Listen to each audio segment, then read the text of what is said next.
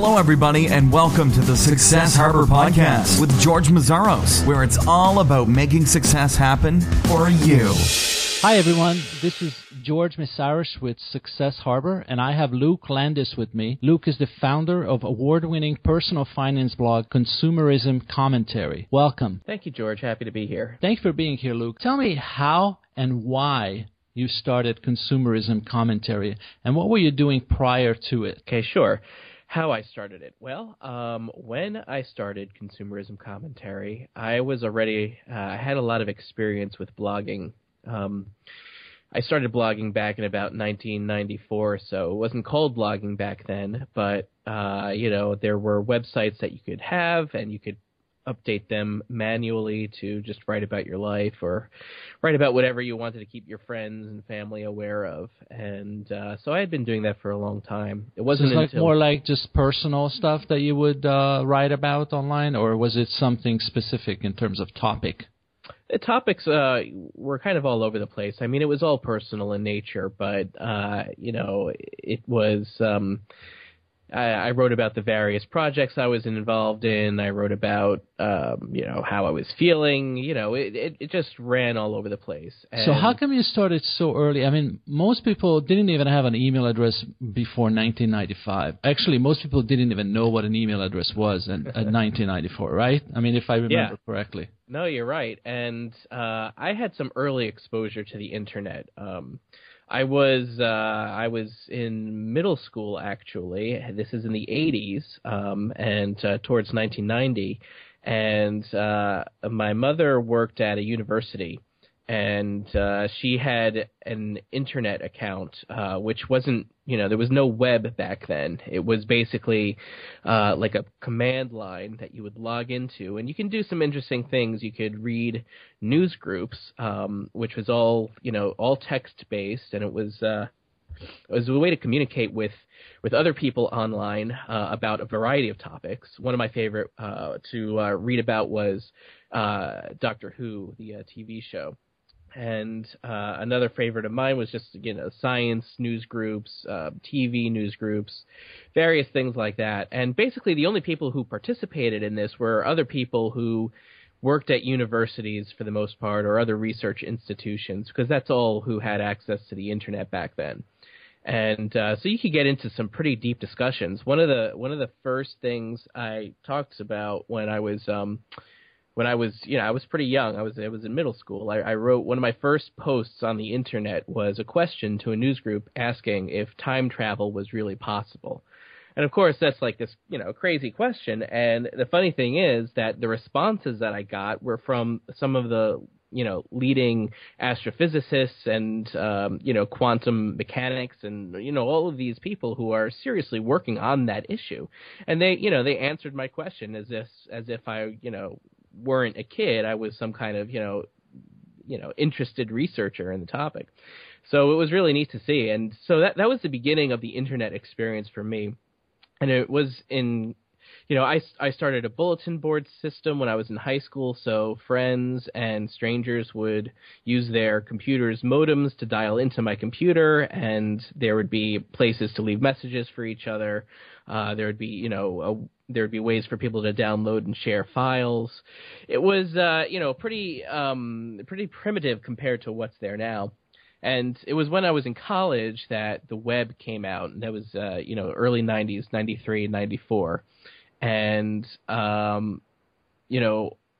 my university was one of the first to have a website for their university. And every dorm room was wired to the Ethernet, which was still, very rare back in those days. And so we all had direct connections to the Ethernet through to the computer to the university's network, and that was all through the Internet as well. So we all had Internet email addresses, and then about 1 year into college, basically the web started getting more people started getting websites, and I found out how to install a website server on my computer in my dorm, so I ran one out of my computer starting in 1994. So that's when I really started, building things on the web. And so you started Consumerism Commentary in 2003, is that correct? Yeah, that's right. So I'd been running, personal websites. Was until that your then. first attempt at doing business online, or no? Well, it wasn't even an attempt at doing business online in 2003. It was just another blog for me to write about my experiences and things I was learning about. It didn't really turn into a business. Well, it turned into a business pretty soon after that, considering how much time has been, how much time the site's been around since then. But I didn't even think about, earning any money from the site till about a year and a half later. And so like mid 2004 or close to 2005 is when you started to earn with that site at all? Yeah, I think I put the first AdSense ad on the site, and AdSense was still pretty new, and it was still not completely favorably looked upon by people, but more and more blogs were starting to put advertising on their blogs. So I thought that I would try it out, see what happens. I put AdSense onto Consumerism Commentary, and I think it took about 6 months to earn that first check, to cross that $100 threshold for AdSense. So roughly then, you've been blogging, because by 2003 we called it blogging, right? Or maybe close to that. So you were blogging about 2 years before you made your first $100 approximately? Yeah, I think that's about right. And were you frustrated at all, or you didn't even think of the money part at that point? No, I wasn't frustrated at all, because I was writing about something I was interested in writing about. I was finding other people who were interested in the same sorts of things, and there was no thought of turning it into a business. That didn't come until much later for me. So, I'm not a typical entrepreneur. I'm kind of an accidental entrepreneur in that I started this project that I was really passionate about, and eventually it became something that became popular enough to not only gain an audience, but to have companies that were... So Luke, tell me... That would provide... I'm sorry, your connection is a little bit, I don't know, going in and out. Okay, but anyway, sorry about that. If you can't hear me, just let me know. But basically, I just want the audience to get a feel, because sometimes people start blogging, and, if after 2-3 months, they can't earn a substantial amount of money, they get frustrated. So, and I really like what you're telling me about, that it took a couple of years for you even to make $100. What is your take on somebody starting a blog today? What is a reasonable expectation for somebody to say, yeah, it's going to be a business? What should they look out for? What should they expect? Well, I think you should give it some time. 6 months is probably a good amount of time to give it a try, but you have to really put in the effort during that 6 months. And what is that? What does that mean? What kind of effort should they put in? Well, it depends on what the business is. Consumerism Commentary is basically just content, just writing articles, and that's not really a business by itself. I mean, it's really following the old newspaper method of, we're writing articles, we have a circulation, and we're selling, eyeballs to advertisers based on that circulation. And that may not be enough these days in order to really build a good business, because there are so many people out there doing very similar things, and the competition is high. So unless you've got, really a perfect combination of things that work out well for your particular niche, then... So what do you think would it take? Let's say if you started today, if Consumerism Commentary, you started in 2014, how would you have to do it differently than the way you started out initially over 10 years ago? Sure. Well, I would have had to do a lot of things differently if I were starting it today, because the fields that I tend to write about is so crowded. You need to stand out a lot more. It was easy for me in 2003 because there weren't any other personal finance blogs at the time, and it wasn't a topic that people were looking for so much until we kind of, the early bloggers and I kind of made it into this, thing that encouraged other people to really listen to what we had to say. Now people are looking for that, and they have a lot of choices. So you've got to market yourself a lot more. You've got to make really good choices about marketing. Like the name Consumerism Commentary probably wouldn't fly today because it isn't catchy like Skype or Tinder or Flickr or Twitter or all these other branding, these really strong brands that really connect with people. Consumerism Commentary doesn't really fit into that mold. So one thing you want to think about is really learning how to market yourself very strongly, and to prove to your audience why they should be listening to you. They should take their time and listen to you, and not some other, any of the other established websites that are out there. So you have been doing this for over 10 years, and so you started early, and that was a big advantage for you. But since you started, as you mentioned, there's a lot more competition today. Does it change your business? Does it change how you do business as a result of that? Well, I think I was able to exit before I needed to change, I think. I kind of exited Consumerism Commentary when it was at the top of its game, which was really good for me, I think. If I were to if I still owned the site and I still was trying to maintain that level of revenue, I'd have to be scrambling to come up with a lot of different things in order to maintain that, primarily because of increased competition. There are a lot of people that are, being innovative in this space, and I'm not really being innovative anymore. I think innovation is one of those keys that draws people to you.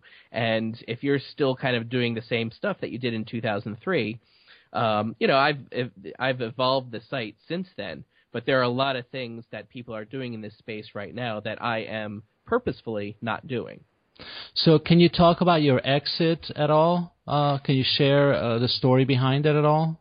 Well, yeah, I can share the story behind it. It was, I'd been Consumerism Commentary was continually growing over the course of from 2003 to 2011, and it was really building up some momentum. And basically, there were a lot of advertisers who were coming to me, and they said, we really want to put our advertising on your site. And I had so many different types of offers that, basically I had to say no to a lot of people because, there's only so much room, first of all, and second of all, some advertisers wish to have some kind of exclusive, rights to advertising on the site.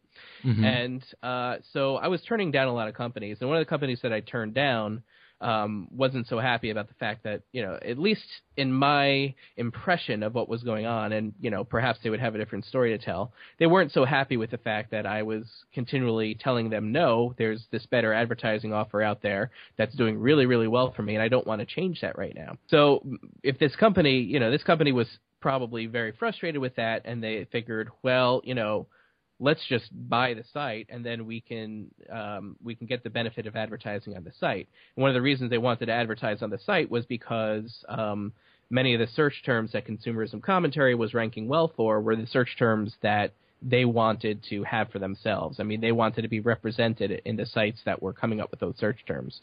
Okay.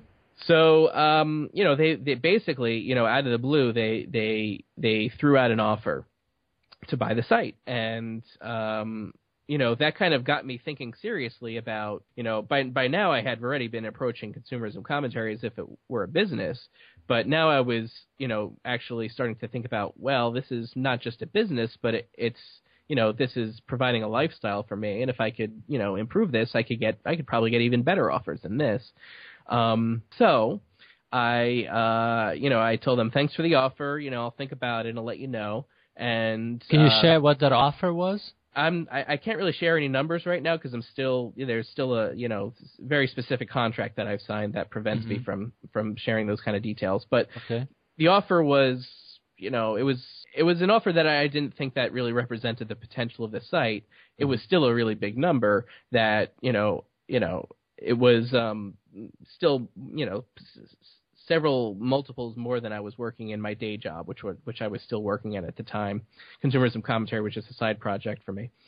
So I decided to really take the time to build up the site and, work with the right people who could really help improve the site in terms of, building revenue. So that's when I really started focusing on the business aspect of things after I kind of got that lowball offer. And it paid off because, eventually, I started, we got back into the discussions, and I worked with a broker, an investment banker who would help go through this process of selling the site, and I was able to get several bids from several different companies, and it really paid off in the end in terms of final sale price. And when did you sell the business? At the end of 2011. 2011. Yeah. All right. And what are you doing since then? Go ahead. I've continued to work on the site, and I'm still writing there. So I'm basically a consultant for the company that purchased it, and I'm pulling back my writing this year, and I'm looking forward to other projects at this point. But I've spent basically every day, even after the sale, still working on the site almost every day.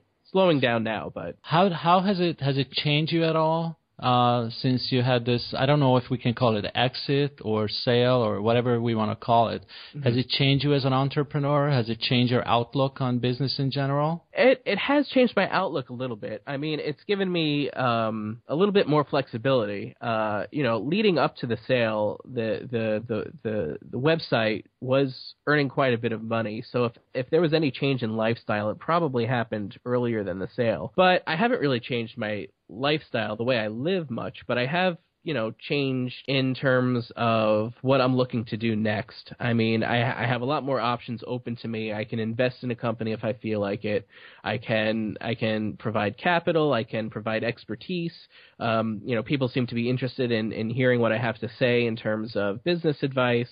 So there are a lot of different things that I can do at this point that probably I wouldn't have been able to, or I wouldn't have had the authority to do if I didn't go through the sales process. So you mentioned that you have worked with an investment banker during this process. Yeah. Can you give us an idea what level of revenue one's business should have to start talking with an investment banker, even if the exit is maybe a year or two down the road? Yeah. In fact, this is one thing when I first started working with this particular investment banker, he, gave me kind of a guideline as far as who he normally works with. And, I don't remember whether he said that they typically, won't look at anything unless I don't remember whether it was an annual revenue or a total valuation, but the threshold seemed to be $1 million. Mm-hmm. Okay. Of course, different investment bankers are going to have different, priorities. This is the one that I worked with. The company that I worked with was recommended by some other bloggers who had gone through or were going through at the time a very similar process in terms of exit. How did they work with you in terms of making your business more sellable? Did they introduce some new systems, or did they change your books? How did they make it more presentable, so to speak, or maybe more sellable? Well, the only thing that in that respect that they did was that they had a lot of connections to investors and other buyers who could put in different offers, and that would theoretically, having more of an auction feel to it, or they can reach out to their partners, they can get more people involved in this or more people interested in the site. They didn't actually get involved with the day-to-day business or really suggest anything else other than to keep growing it, which was what I was doing anyway. So their role was restricted to kind of, evaluating and communicating with potential buyers. Can you share your experience building online communities? Because I would imagine that had a big impact on your business overall. What kind of skills you have for that, and what is your recommendation for other businesses out there to try to build an online community around their brands? Sure. Well, I consider myself as being a part of, there's kind of like two communities. There's first this community that I've built from the website itself, so the consumerism commentary community. And that may not be as strong as some other communities, or as big, but it's pretty strong. And the ability to do that has come from, my experience doing that long before consumerism commentary. like I mentioned earlier, I was running a bulletin board bulletin board system from my home computer when I was a teenager when I was in high school. And that gave me, a good handle on how to deal with computer systems, first of all, but secondly, dealing with people who are interacting with each other. And you want to foster a nice community. So you want to kind of, it's the person has a role to shape the community, that best suits what they're doing. And I had a lot of experience doing that. So that really helped out. The other community that sorry. Go ahead. The other community that, I really see is the community of colleagues, which, again, is something that I had a lot of experience dealing with. I was always one of the, kind of a peer leader in various respects throughout high school and college. And, even after that, basically, it came from working pretty hard at various things and not being afraid to give myself completely to other people in order to help them be leaders as well. And that really started out nicely with Consumerism Commentary because the site was among, the first personal finance blogs that were out there. So a lot of us, early people kind of got together and we, really worked hard to foster a very strong sense of community among all of the other financial bloggers. And the community has really grown pretty big. So how do you do that? I would imagine that maybe some people would be defensive about it because, in a sense, you're competitors. But from the sense I get from you is it's actually very beneficial for everyone to do that.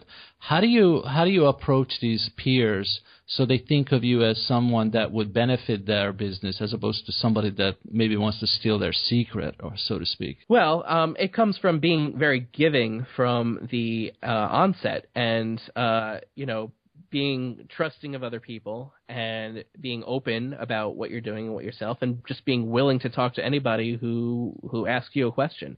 I think, I don't think I ever, especially in the early years, it's a little harder to keep track of now because, there are so many things coming from all different angles. But, when in the first, 5 years of the site, I would get emails every day from bloggers or people who were thought about starting a blog, and they'd ask for help. One of the things I did was I was able to kind of host other blogs for free, give them a way to kind of share their voice with the world without having to pay, a fee to host their site somewhere.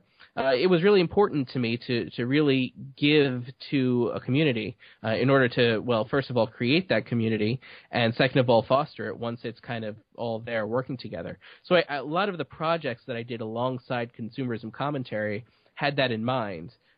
There's a Carnival of Personal Finance, which is a little old by today's standards, but it was one way that, blogs could promote each other back in the days that was a good thing to do.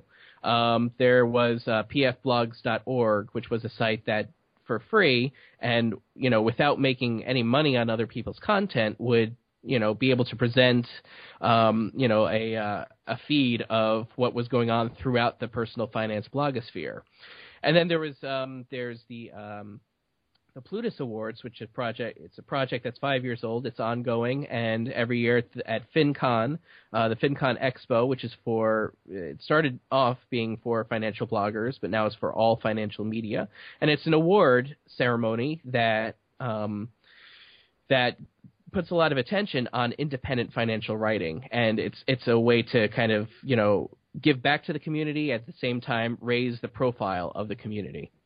And these are all things that are important to me. And it helps, kind of, although it helps kind of identify myself as a leader in this community, that's not really what it's all about. It's all about doing something for everybody so that it raises everybody's profile.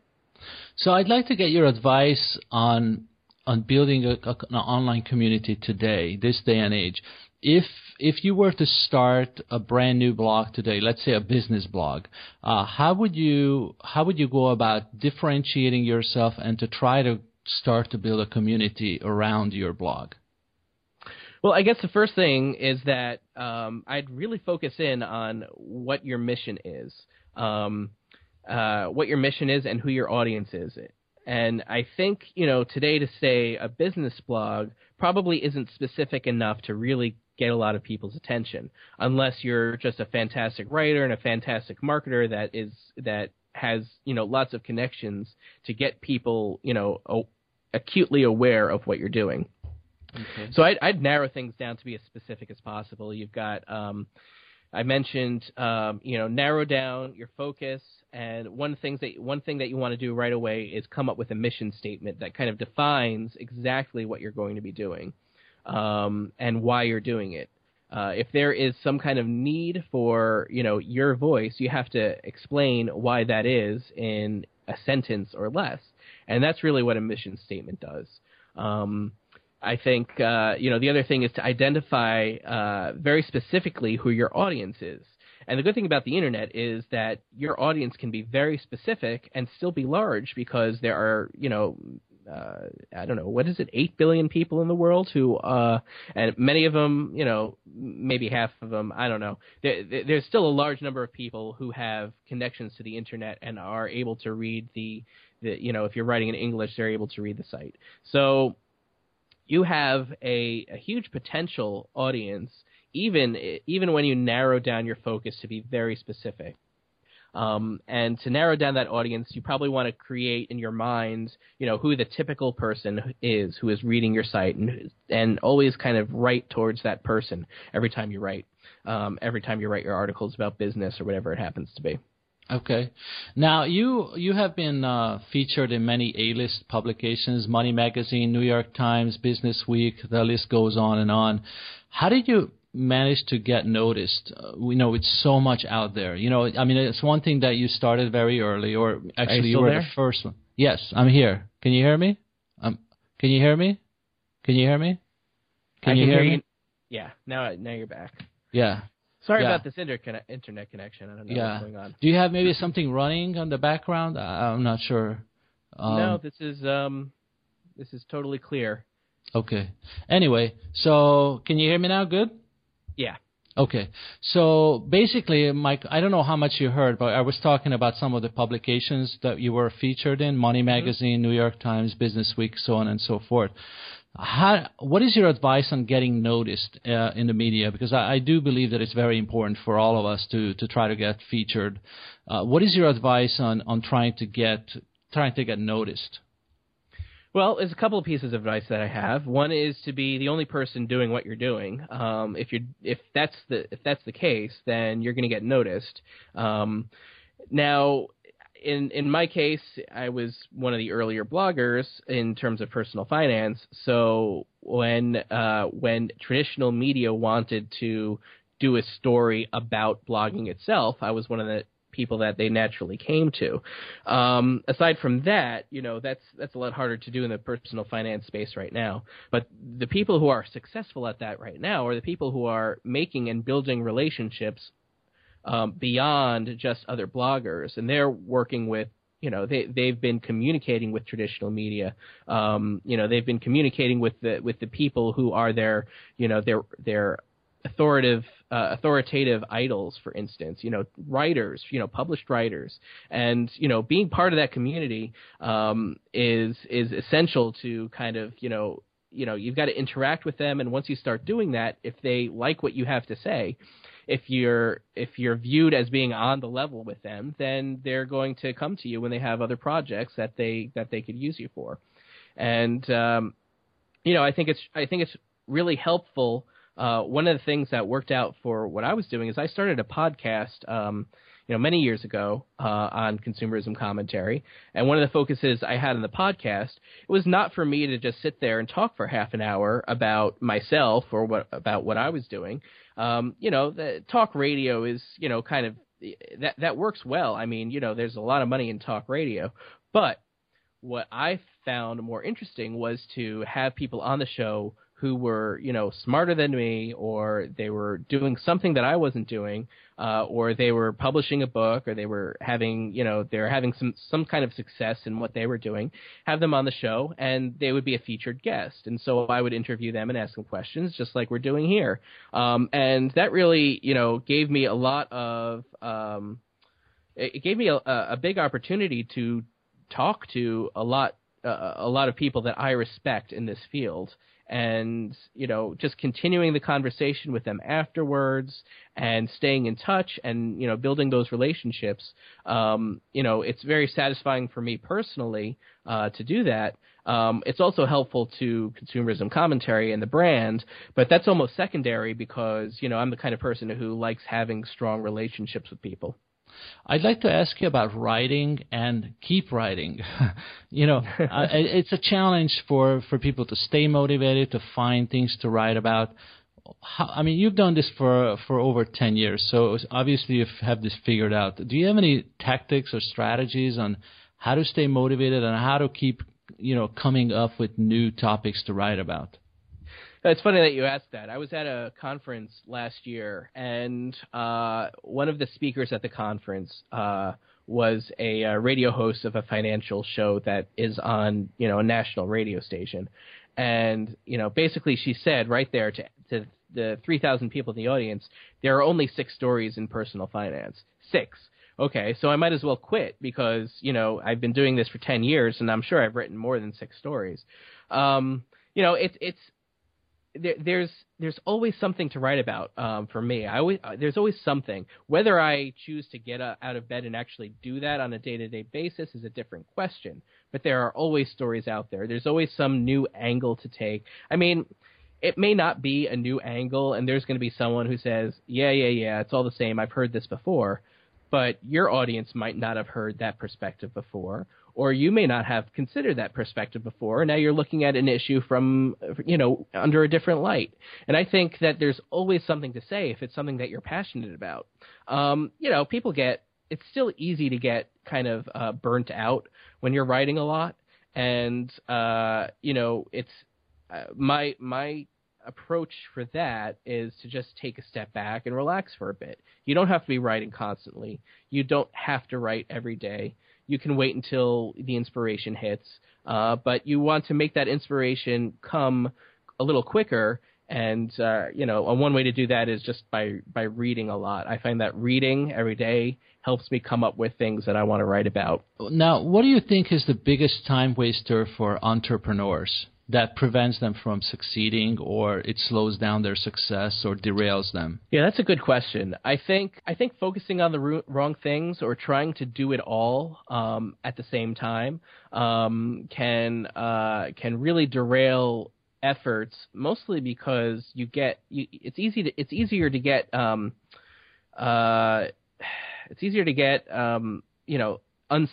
dissatisfied with yourself if you feel yourself putting lots of time and effort into a project and not seeing the results that you expect. And I think a lot of that comes from poor expectations in the first place for writing online. A lot of people will look at themselves and say, I've been doing this for 3 years now. Why aren't I as big as this other blogger who's been doing it for 1 year or has been doing it for 6 months? I think it can really get to you if you're that type of person who's interested in comparing yourself to the success of other people. So the more you stay away from those comparisons, I think the better you'll do. And the more you're able to focus solely on the one thing that you want to do, the better off you'll be. So if that means, hiring someone to do your PR or hiring someone to do social media or getting help to sell advertising, there are so many different things that you can do in order to allow yourself to concentrate on the aspect of your business where you'll have the most impact.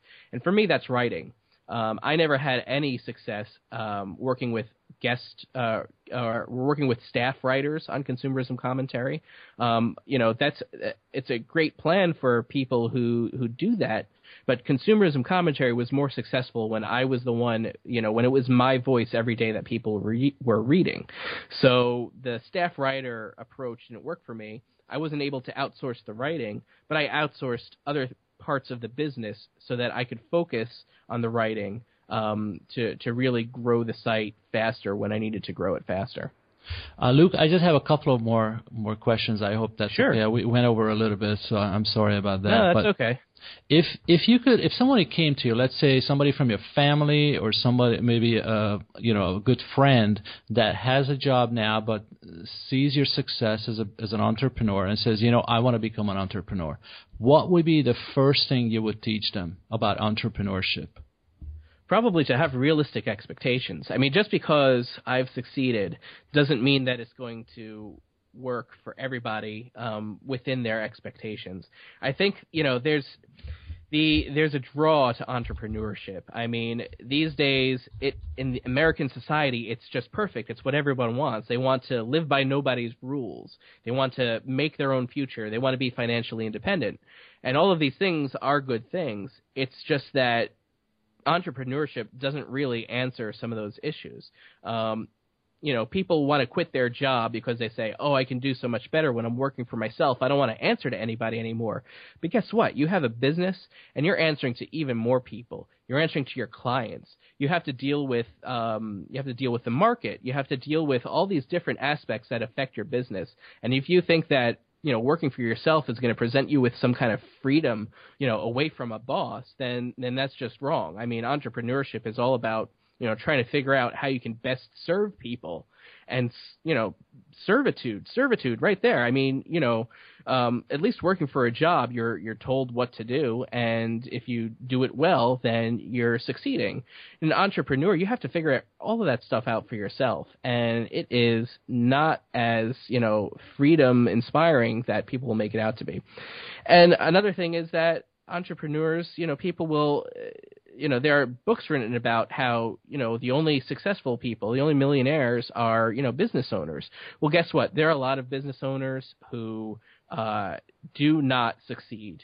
They fail. And if they fail enough times at owning their own business, then they're going to go back. They're going to go back and get a job because they have to get a job. Suddenly, all these people who have failed have fallen out of the statistics of business owners. So when people say that, let's say they say, 50% of business owners are millionaires or something like that, and I'm just making that number off the top of my head. Well, you're forgetting about all the people who have stopped being business owners because it did not meet their expectations. And I wrote an article about survivorship bias recently, and that's what that is. So it's about having these realistic expectations up front and not seeing the success of outliers like myself, and thinking that it's, that's something that's easy to do. There's a lot of luck involved. There's a lot of hard work involved. And, there's, if you can match all of that up with talent, then it might work for you, but there are no guarantees. It's interesting that I interviewed a lot of people, and none of the entrepreneurs ever put it the way you put it. And I it's really interesting because I really agree with you that a lot of people think that it's kind of an escape to become an entrepreneur. They're fed up with their bosses, they're fed up with their jobs, and somehow they think that all that will go away. But actually, personally, I've owned my own business for 10 plus years, and I think it's a lot harder than working for somebody. So if somebody goes into a business because they think it's going to be easier, I think they're going to be rudely awakened very fast. Yeah, I think what you find is that the people who say it's easy are all selling something, and it's probably a book about how to be an entrepreneur. I mean, everybody's selling something, so I have, there's nothing wrong with that. It's just that you have to take all of this advice that you hear about being an entrepreneur or starting your own business or, starting a blog, even starting a blog.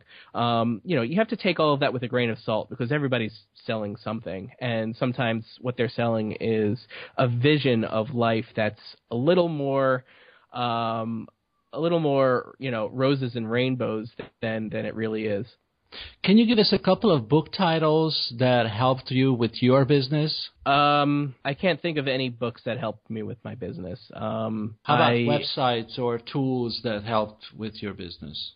Yeah, there isn't much. I didn't start my site as a business. I kind of fell into it, and it worked out well, but the things that, I experienced, I don't think there's any book that would have helped with it. I think it's, I think there are some technical things that you can learn that would help. You run a business from, kind of the administrative side of things, but none of that is going to help you be passionate about something, or help you have a talent, or help you identify a need in a market that matches something that you're really interested in. I would, stay away from a lot of books and things like that, unless they're related specifically to what you're doing and written by someone who has some success. But even that's only going to go so far. It's going to tell you how one person did it. It really isn't going to tell you what path is right for you. Again, a very interesting point of view. And finally, can you give us some last words of wisdom for somebody that's either starting now or somebody that maybe has a business but they really want to take it to that next level? What would be your advice to them? My advice to them would be to give out whatever they're, expecting to take back in. If they want to see, their site come to success, put themselves out there and, encourage the success of other people who are also starting out. Find a community, build a community. If one doesn't exist, start it. Really be involved. On a personal level with everything that's going on around you. Don't imagine yourself in a silo working on your business with, kind of in this vacuum of existence where no one else is around. I think you've really got to be aware of everything that's going around you and incorporate it into what you do. Sounds good. Luke, how can people connect with you? Sure. They can come to my site, my personal site at lukelandis.com, or they can visit, where I am continuing to write at consumerismcommentary.com. And I'm on Twitter as well, Luke_Landis. So those are all ways for people to reach out to me if they're interested in what I have to say. And, of course, email luke@lukelandis.com. Luke, I very much appreciate your time today, and I hope that you come back maybe when you start something new and share that with us again. Sure, I'd love it. Thanks a lot for having me. Thank you very much.